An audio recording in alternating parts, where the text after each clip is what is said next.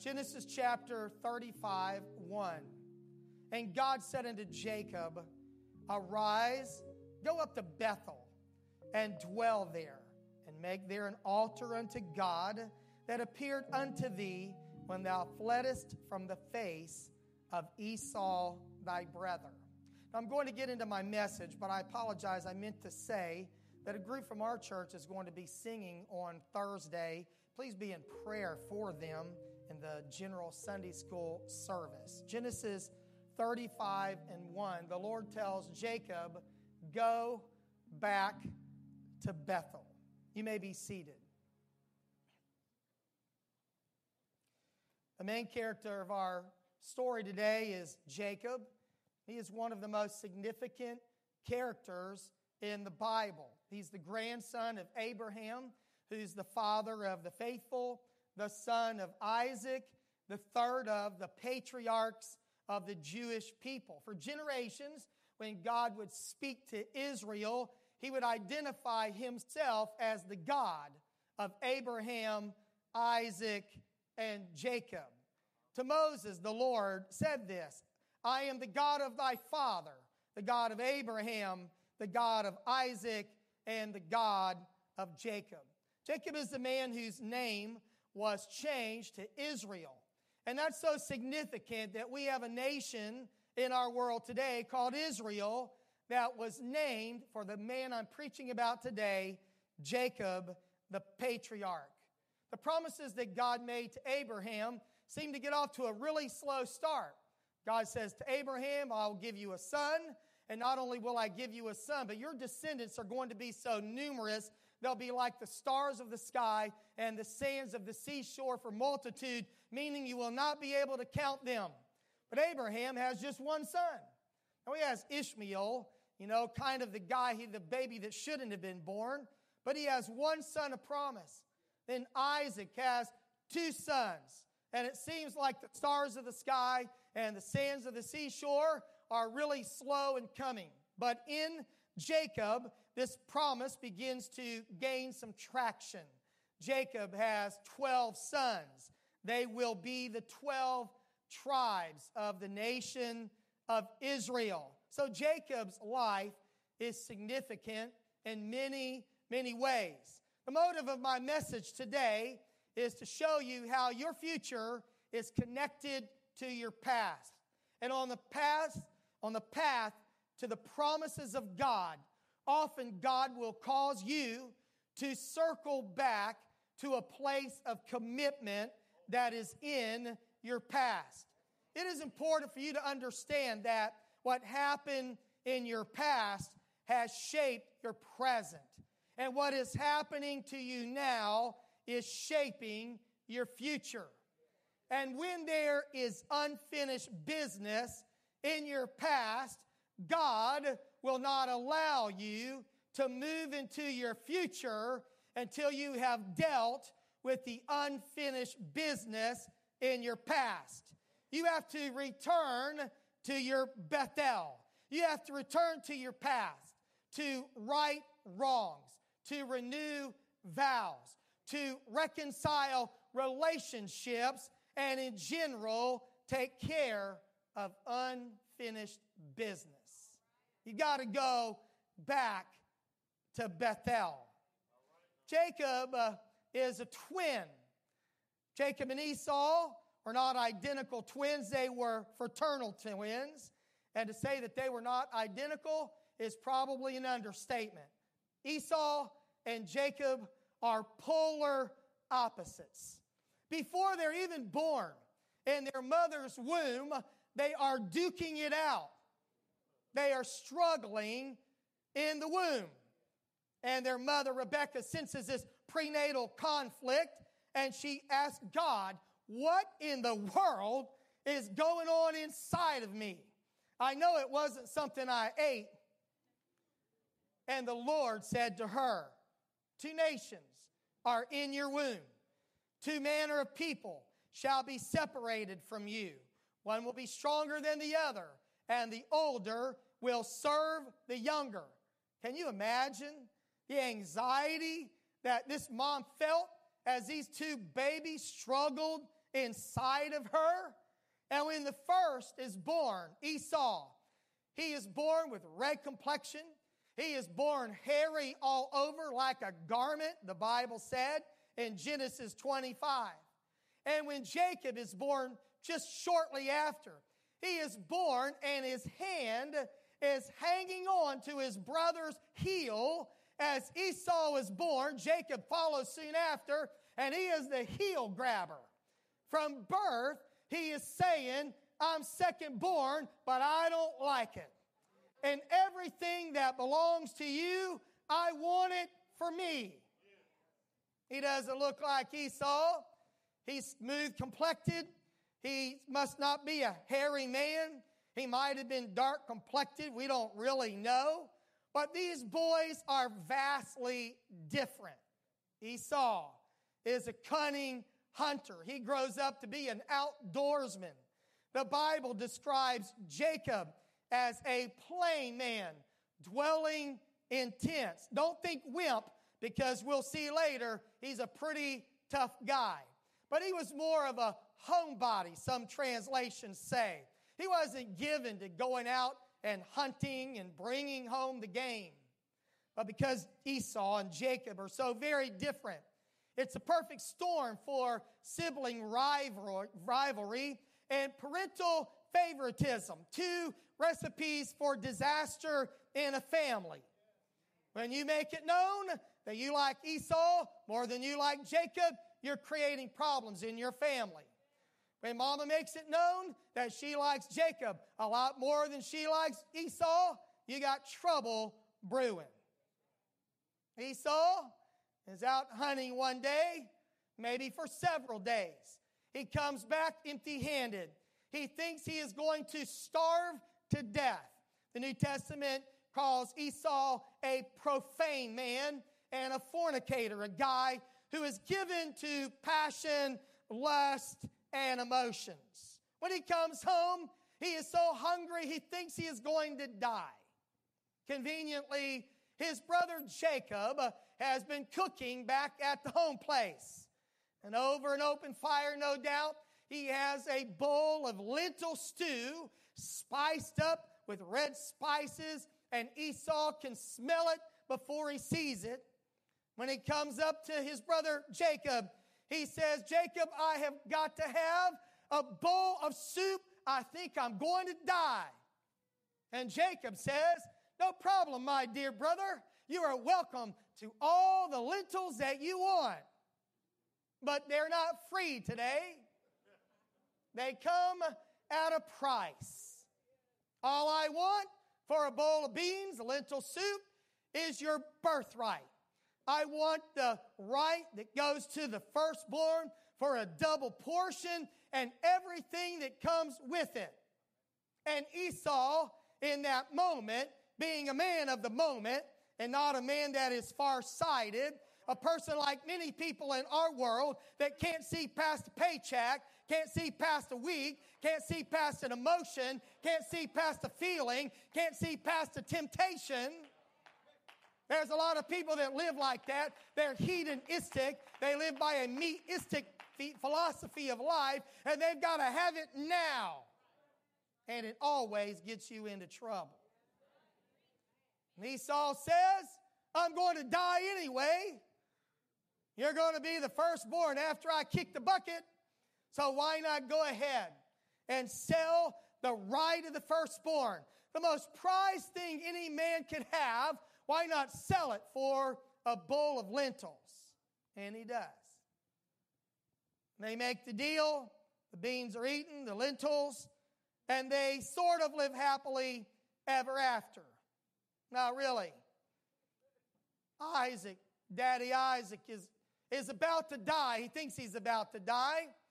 So he calls Esau, the firstborn, in. And he says, Esau, I want you to go out in the field. Before I die, I would like to have some venison from my oldest boy one more time.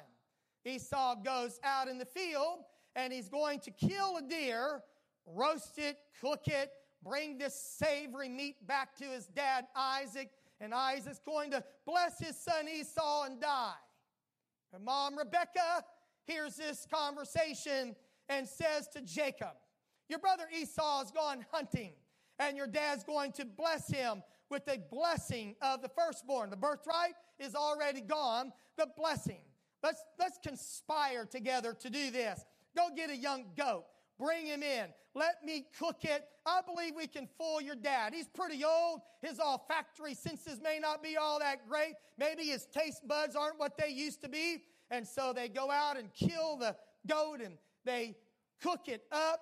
And Mom Rebecca takes the skin of that hairy goat and puts it on. That's how hairy Esau was, by the way. Puts it on Jacob's hands, on the back of his neck. Jacob, the second born, goes in before his dad and gives him this too. And Esau detects that something is wrong. You know, it's come near me, my son. Let me just kind of touch you. Feels the hairy hands. Said, those are the hands of Esau, but it is the voice of Jacob. Something's wrong with this picture, but come near, my son, and let me bless you. And Isaac blesses Jacob with the blessing of the firstborn. And soon after the deed is done, Esau comes in from the field. He has his deer. He has it cooked. He walks into his dad, and his mind is thinking, wow, this is really a miracle, how quick this has taken place. And his father says, who are you? I am Esau, your firstborn son. I have come in to give you the deer and to get blessed. And Isaac says, oh no. And Esau knows it is Jacob. Is he not rightly named the supplanter, the heel grabber, the guy that is always swindling me out of everything that was promised me? Esau is angry. He burns with rage.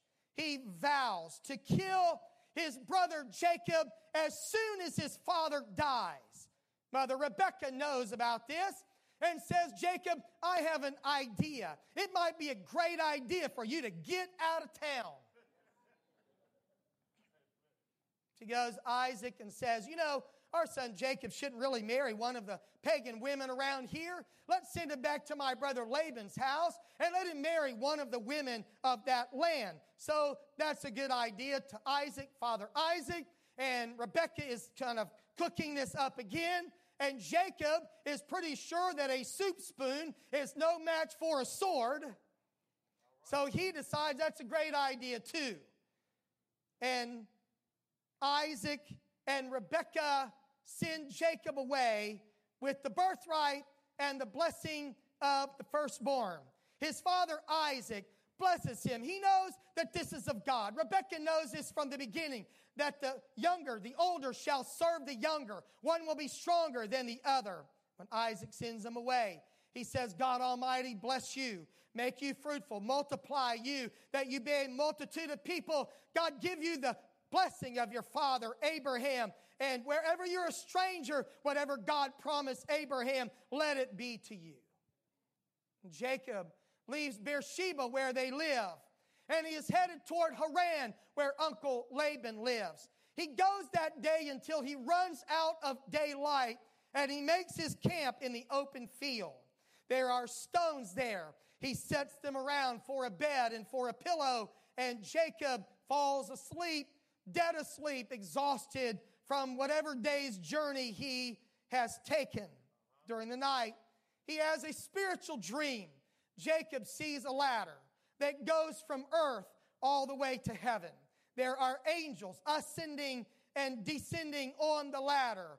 And God speaks to Jacob in the dream, I am the Lord God of Abraham, thy father, the God of Isaac. The land where you are lying, I will give it to you and your descendants. Your descendants will be like the dust of the earth and will spread abroad to the west, the east, the north, and the south. Your seed, in a descendant of yours, every nation of the earth will be blessed. This is a prophecy of Jesus Christ, the Messiah, that through the loins of Jacob will come the one that will bless every family in the earth.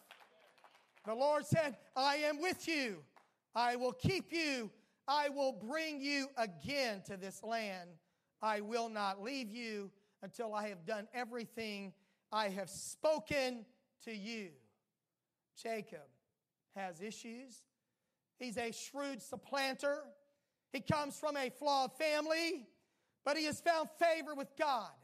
He has a promised future. He is a blessed man in every way. And Jacob now makes a vow. God makes promises. Jacob makes a vow. He says to the Lord, surely the Lord is in this place. And I knew it not. He was afraid. He said, this is none other than the house of God and the gate of heaven.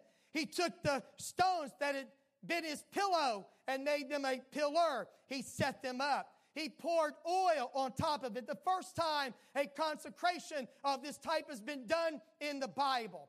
He names the name of this place Bethel, which means the house of God. This is the house of God. And he said, this is the gate of heaven. And he vows a vow to God.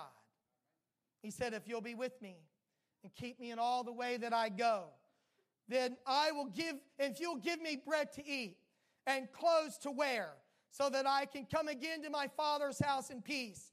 He said, I want you to know that this stone that I have set up as a pillar will be God's house. And I will tithe all of the increase that you give me. He makes a commitment to be a tither and names this place, of course, Bethel, the house of God. Now, Jacob thinks that he has just kind of randomly stumbled across the place that God lives.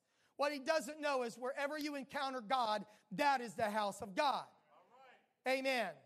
Now, I want you to understand something about this story so far. That God never forgets the promises that he makes to you. He never forgets the promises that he makes to you. But neither does God ever forget the commitments that you make to him. The vows, the promises, the things that you told God when he gave you promises, he never forgets. And remember the motive of this message, that the path to the future often circles back and runs through the promises of the past. Sometimes you have to go back to your past in order to go to your future. After this spiritual experience, strengthened by the promises of God, Jacob takes his journey. He will now embark on a 20-year sabbatical from his homeland and a journey through which God would work in his life. It will be 20 years filled with blessing, balanced by disappointment. 20 years. He goes to his uncle Laban's house. And when the supplanter, Jacob, gets there, when the heel grabber gets there, when the deceiver, Jacob, gets there, he runs into Uncle Laban, and he has met his match. Oh. Nephew Jacob, so good to have you here. What a future we have together. Jacob immediately falls in love with his beautiful distant cousin, Rachel. And he says to Uncle Laban, I want to marry your daughter. Laban says, no problem, you can have her in 7 years. All you've got to do is work for me, no pay. In 7 years, I will give you beautiful Rachel to marry. And Jacob worked 7 years for her. And the Bible says that those 7 years were but a few days for the love that Jacob had in his heart for Rachel. The day of the wedding, she was beautifully dressed and covered in a veil, and it must have been nighttime.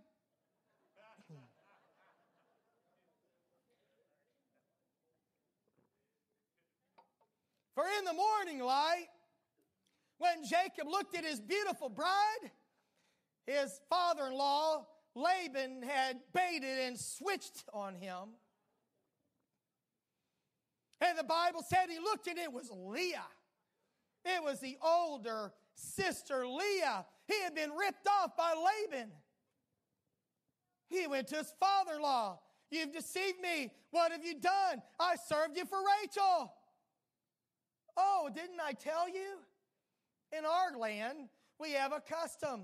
We never let the second-born daughter get married first. Welcome to my world, son. Leah is your wife. Now, there was no stand against polygamy. They did not have a Bible. He says, I want Rachel. And Laban says, no problem. You can have Rachel. All you've got to do is work for me 7 more years. Now, according to the Bible, he gets Rachel sooner than that, but he has to work for his father-in-law 7 more years. And in 7 more years, 14 total, he has prospered. And over the time that Jacob is with Laban, in the middle of being swindled and beat out of everything Laban can take him for, he is blessed with flocks and herds and possessions. Genesis 30 tells us he increases exceedingly.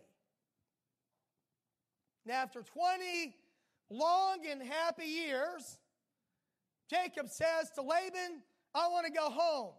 It is time for me to go home. Send me away, that I can go to my own place and to my own country. And he says to his wife later, your father has deceived me, changed my wages 10 times. If it wasn't for God, I'd be dead broke. Something like that. And then God speaks to Jacob.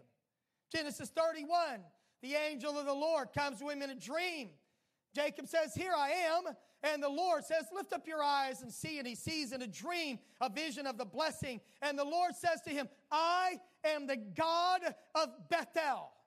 I am the God where you anointed a pillar and vowed a vow. Remember, I told you that God never forgets a promise that he makes to you, but he never forgets a promise you make to him.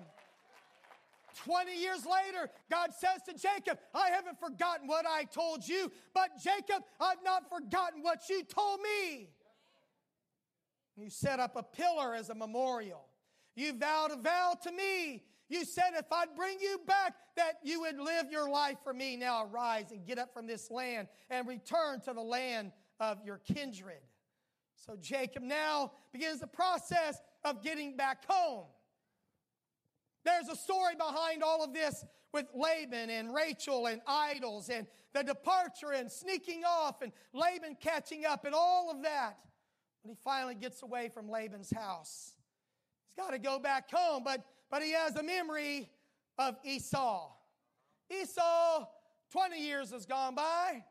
I have a real good feeling Jacob thinks that Esau's forgotten. So he sends a memo by some of his servants, messengers, to Esau, and he says to Esau, I've been gone for 20 years. I've sojourned with Laban, and I'm getting ready to come back home, and I've got all kinds of livestock and men servants and women servants, and I've got wives and concubines and kids, 12 kids, 11 kids. And he said, I pray that my Lord, that I might find grace in your sight.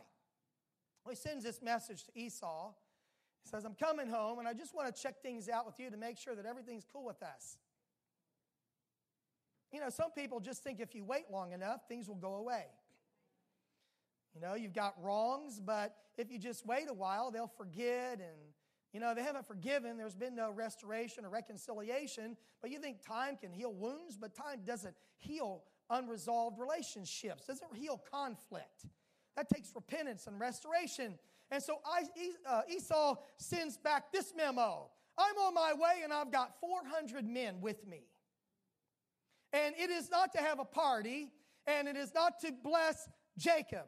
He is coming and he has not forgotten a vow he made 20 years ago that I will kill my brother Jacob. Now the Bible says, and this may be one of those understatements in the Bible, that Jacob was greatly afraid and distressed. 20 years, all this for nothing? All the blessing, all the promises, everything I've told God, and now 20 years later, I've got to go face my brother Esau. He's going to wipe me out and everything I've gained over 20 years. Is this how this is going to end? He divided his family into 2 groups. He sent presents to Esau. He's trying to buy his way out. The swindler is trying to swindle his way back into the good graces of his brother Esau, but it doesn't work that way. Jacob's thinking, all I want to do is get back to Bethel where God made promises to me and I made commitments to him. I just want to get back there, and if I can get back there, everything will be fine. I want to get back to the house of God, that gate of heaven. But God says, you know what? I've got a great future for you, but you've got some unfinished business in your past. There's got to be some relationships healed. There have to be some cleansing that goes on in your life.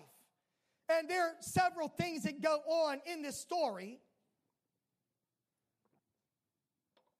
But primarily two things happen before Jacob gets back to Bethel. Jacob gets his family. He goes to a brook. He sends them to the other side, this place called Jabbok that he will name Peniel. Jacob is left alone. He doesn't have maid servants, men servants. He doesn't have flocks and herds. He doesn't have wives. It's just Jacob alone at this brook Jabbok, just like Jacob was alone at Bethel. There is a person, an angel, a theophany, some presence, a man that comes to Jacob and engages him in hand-to-hand combat. And Jacob wrestles with him. He is wrestling with the presence of God, with a man sent from God. There's mystery who this really was, but all night long. That's why I say, don't think that Jacob is a wimpy guy. They wrestle and tussle. And in the middle of this, the day is breaking, and the angelic being needs to go. And he says, let me go. And Jacob says, I will not let you go until you bless me. I was born a heel grabber. I was born hanging on. I'm right now hanging on in the fight. This being smites Jacob with a karate chop or something in his thigh. It goes out of joint for the rest of his life. He will halt upon his thigh. He will limp. And as a memorial to that, the Jewish people will not eat that piece of meat that came because they knew how important this wrestling match was to their future. I will not let you go until you bless me. What is your name? My name is Jacob. Your name will no more be Jacob, but your name will be Israel, because as a prince, you have power with God and power with men, and you have prevailed. Something has happened here to take care of the unfinished business of the past. Your supplanting nature, your deceptive nature, you can't just cover it up. You've got to go back and wrestle your flesh to the ground. There has to be a touch of God that changes you from Jacob, the supplanter, to Israel, the prince with God.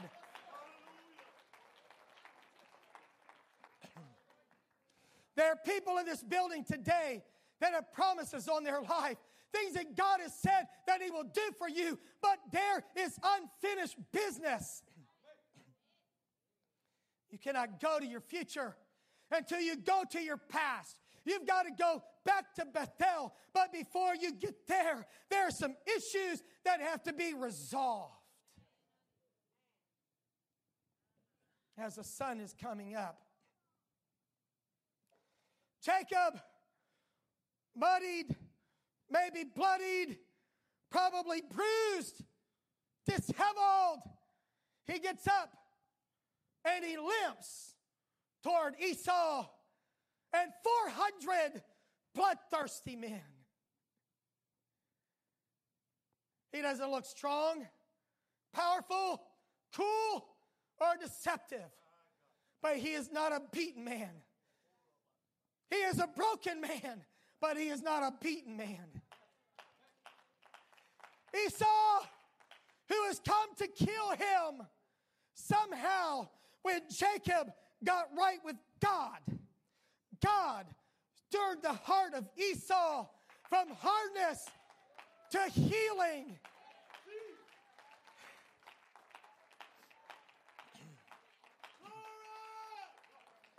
Esau runs to Jacob. He embraces him. They greet one another and they weep on each other's shoulders because there is a reconciliation that takes place.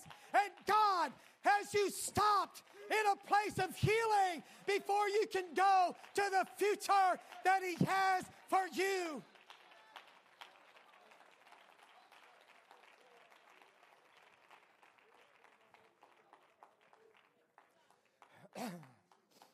I know that you cannot force the healing of every relationship. You cannot change the heart of Esau. You can only change your own heart. But the miracle that took place that early morning started in a prayer meeting, if you will, started in a wrestling match with Jacob and God.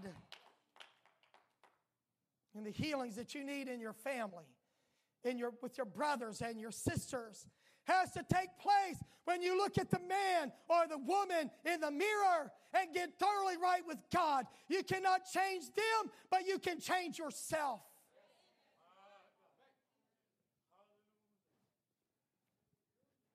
What a moment.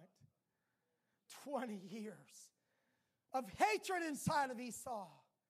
I'm sure he thought of the many ways he was going to kill his brother. How it was going to happen, how he would torture him and make him pay for the birthright and the blessing. But can you imagine that not through negotiation, not through manipulation, but through a prayer meeting, through an encounter with God, Jacob makes peace with his brother. Brings us to Genesis 31, our text. Now God says to Jacob, arise and go to Bethel, and dwell there, and make thee an altar to God that appeared to thee when you fled from the face of Esau your brother. It's interesting that this is the only place where God tells one of the patriarchs to build an altar. He says, Jacob, you go build an altar. And he reminds Jacob of the condition he was in when he went to Bethel the first time. He said, remember when you went there? You were running from the face of your brother Esau. You were desperate. You were afraid. You needed an experience with God. You know, it's amazing how we come to God. Addicted, abused, broken by sin, lives in a mess, desperate for God. And at Bethel, when you first encounter God in repentance, when you first encounter God begging Him to forgive you, begging Him to heal you, begging Him to get things right in your life, you don't care what you have to say, what you have to do, what you have to promise. There's nothing left under the table. You put it all on the table. And God says, I want you to go back to the place where you desperately needed me in your life. You were on the run. You didn't care what you had to give up. You didn't care what you had to do.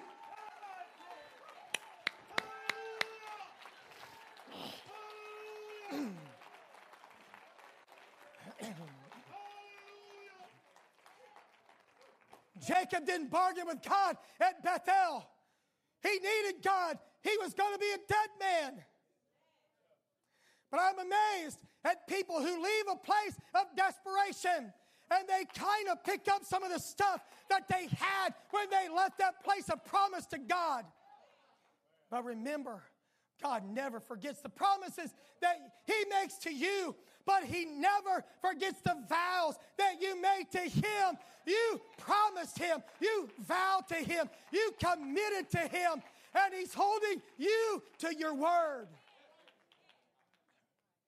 Go back to Bethel, make an altar. When I appeared to you there, when you fled from the face of your brother Esau. When you needed a God and you didn't care what it cost you to have him in your life. Jacob looks around at his family.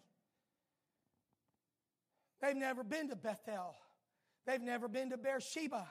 They've never been back to that place that God had promised them. They were over in Haran. So now Jacob looks at his family and he goes, you know what?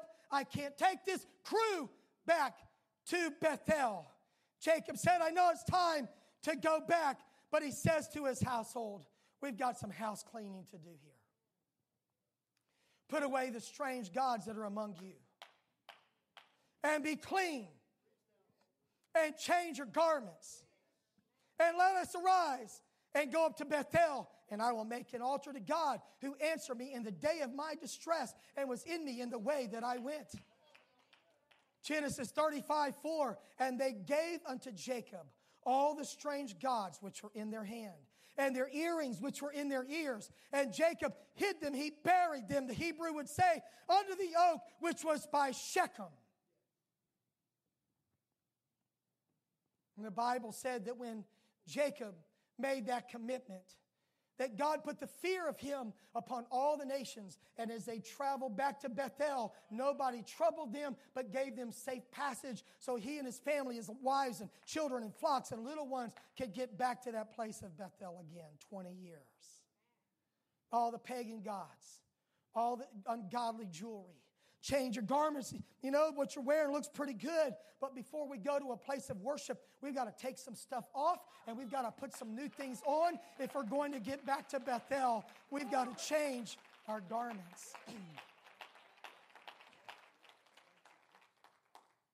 Going back to Bethel required reconciliation and it required cleansing before they could get back to that place.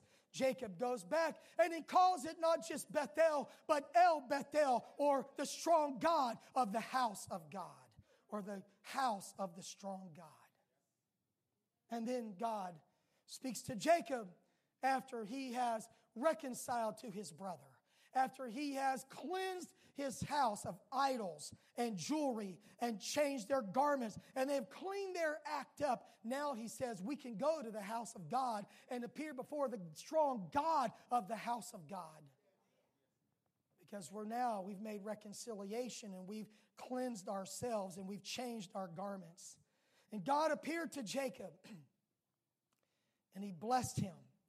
And he said, your name is from now on, Jacob, I'm kind of finalizing this. You're no more Jacob.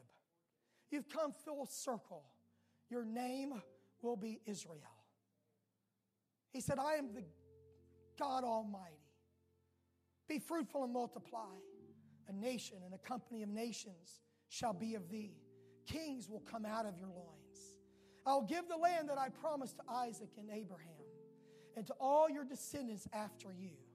And God, the Bible said that God went up from the place where he talked to him. If you study this, you will see that it appears that God Almighty came down literally and spoke to Jacob when he came back to Bethel. Jacob set up a pillar. He poured a drink offering and he poured oil on it. And he named the place where God spoke to him Bethel. He names it again. I mean, we've seen Bethel several times in this story today. But once again, he named this place Bethel.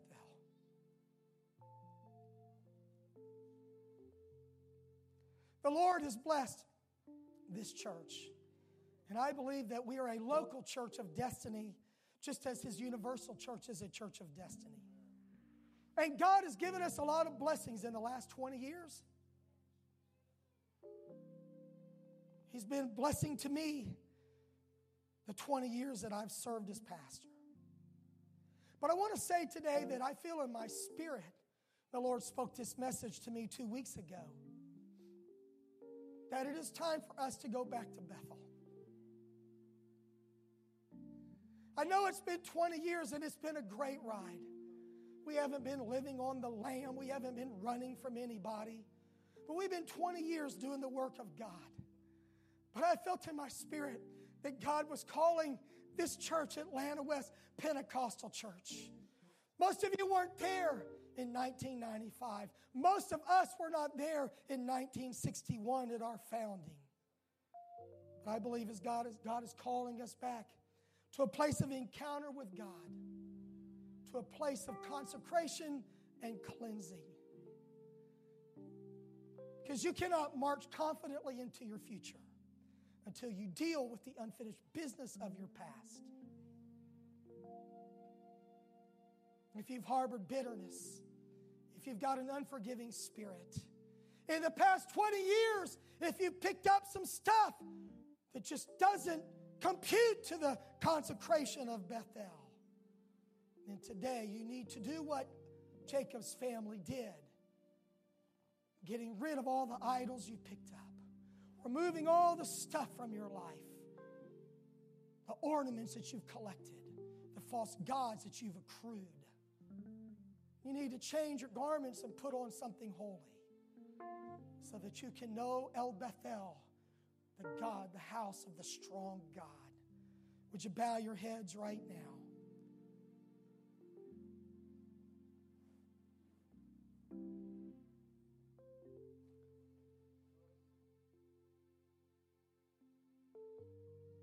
Lord, in your name,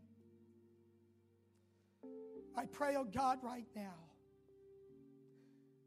that you would remind some people in this room of early altars in their life. Maybe long before Atlanta West. Maybe as a child. Maybe at a youth camp, at a youth congress, at a revival. Maybe in a place of private devotion, where they met with you at their Bethel. And you made promises to them. You planted a dream in their heart. And they made promises to you.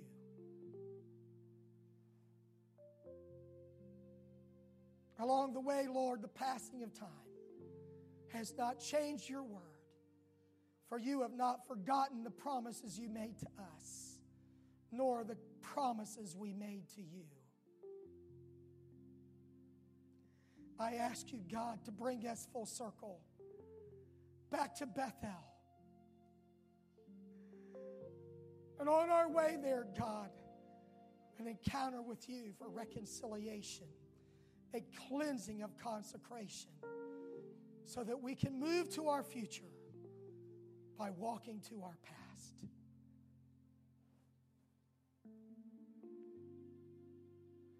Would you talk to the Lord now? Take care of some business with Him right now. I believe the Lord is reminding you of some things that He said to you and of things you said to Him at a place of consecration.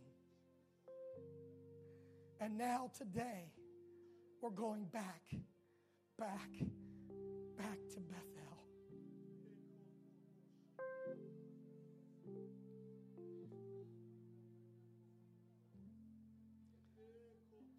In a moment when we stand, I'm inviting everyone who is able to come to the altar to pray. I'd encourage you to not slip out until you've moved down here. If you cannot get to the front, some of you are unable to come, are uncomfortable coming. But where you are, make it a place of consecration. Make it a place of cleansing. Make it a place of reconciliation, because the path to your future leads back to the unfinished business of your past. Would you stand and would you join me at this altar right now?